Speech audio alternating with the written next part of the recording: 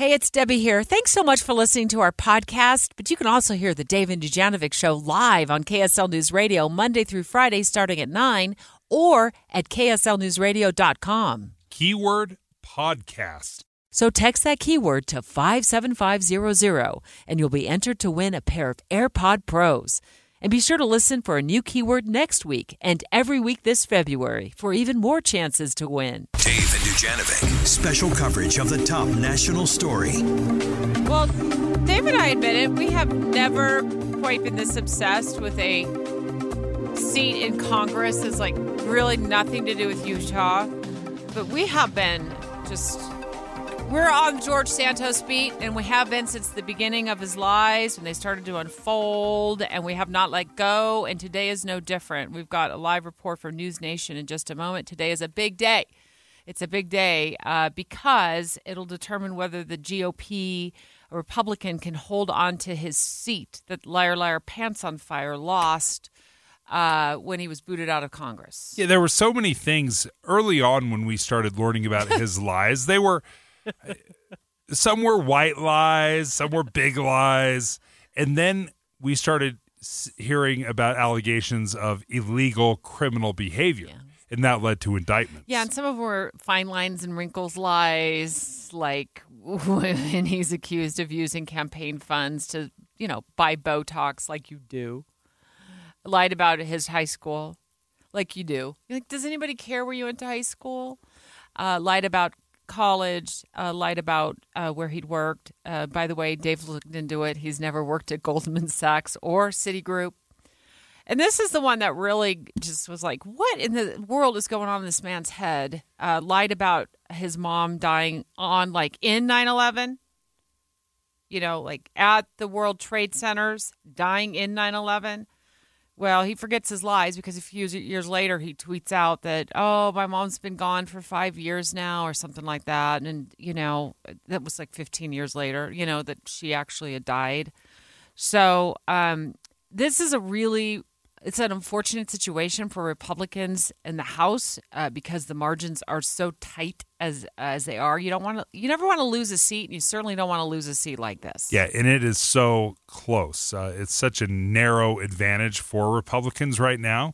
Joining us right now from News Nation, Morning in America weekend anchor Hena Doba. Thanks for joining us. You're in New York right now. This is the talk of the town, I'm sure.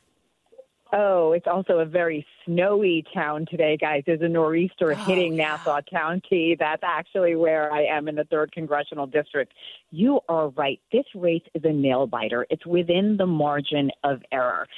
I'm saying I'm in Nassau County, but for today's purposes, this is ground zero for a narrowly split House. This race is so close. Now, Tom Suozzi, he is one of the candidates. He's a seasoned politician. He's actually held this seat for 6 years before an unsuccessful run for governor. He's a registered Democrat, but guys, I have to tell you, while he's been campaigning this time around, he's really seemed to distance himself from President Joe Biden. His opponent, very different from him. That she's a political newcomer. She is from Ethiopia. She served in the Israeli military, and she moved here with her husband and 7 kids. She has relentlessly been attacking Suozzi when it comes to immigration, being weak on immigration. Now, according to voters here in this district, their concerns align with a lot of other Americans. Immigration. And that's what's bringing so many voters to this special race today, to the special election, despite that nor'easter outside. And I'm not exaggerating, guys. I've covered blizzards. This probably is going to be one of the worst storms New York has seen in the last 2 years. My goodness. Stay safe. Turnout is going to be a disaster. That's what they're afraid of. But I have to say, I'm in a polling place right now. I'm at Mineola Middle School, and they've been trickling in. We did speak to the Suozzi campaign. They think this actually may be a benefit for Suozzi because of early voting. That started about 9 days ago, and 11,000 more Democrats did take part in early voting. So they think that might give a slight advantage to Suozzi. With that said, both campaigns are offering more rides today to make sure voters get to the polls. Despite this crazy weather, volunteers are still going door to door, making sure that voters come out and, cast their vote for this very important race, like you guys mentioned, that has national implications. I also very quickly want to talk about the money pouring into this race, guys. We know the Swazi campaign has spent close to $20.8 million on ads. Mazi Pillup, she spent about $7.2 million in ads. Wow. That's all those super PACs coming into this district because they are going to be looking at this race as a bellwether come November. We're live right now with Hena Doba, who's on the ground in New York covering the special election after George Santos got booted from Congress. There's a Democrat running, there's a Republican running, and we should know in the next, by tomorrow morning certainly, if the Republicans can retain that seat or if they have to hand it off to a Democrat. I'm curious, any sightings of George Santos? Like, what's become of this man? Do you have any idea, Anna? He has said, because, he's been very popular on X. He hasn't stopped tweeting. He did say for this specific race, he was not going to take to social media. We'll see if that's true, because in the past, he's very vocal on social media. In fact, when Mayorkas wasn't impeached last week because of that narrow margin, he actually tweeted out, "Miss me yet?"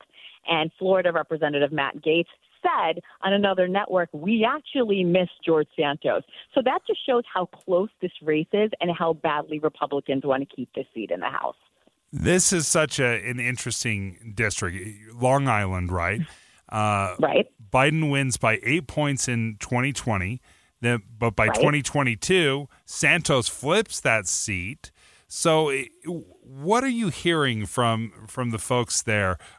Do they hold the Republican Party responsible for George Santos, or is this guy just the renegade and they say that was just a bad apple? You know what? That's what it seems like. We've been talking to a lot of voters coming in, and they are saying, look, we just want a moderate. We just need someone we know. But I did mention how the Pillup campaign is attacking Swazi on being weak on immigration. The Swazi campaign is actually comparing Pillup to George Santos, saying, just like Santos, we don't know much about this candidate either. So they're certainly using those tactics about the disgraced George Santos and comparing Mazi Pillup to that as well. Just saying, listen, she hasn't been in the political game very long. We don't know what to expect from her. Hena Doba, thank you for joining us from News Nation, weekend anchor at Morning in America. Thank you for joining us. I could sense Republicans being concerned about another newcomer. Or voters just in general being concerned about another newcomer because they didn't know a lot. I'm not trying to compare her in any way to him, but certainly their history is like they didn't know a lot about him either, and they found out about it after the fact. Yeah, and there was big buyer's remorse. This race has been interesting. I was reading in the New York Times today.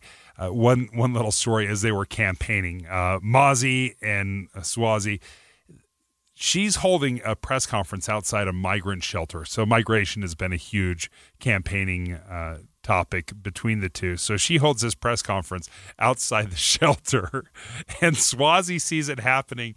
He drives to the press conference. As soon as she wraps up, he holds his own press conference. He's like, just what you heard her say.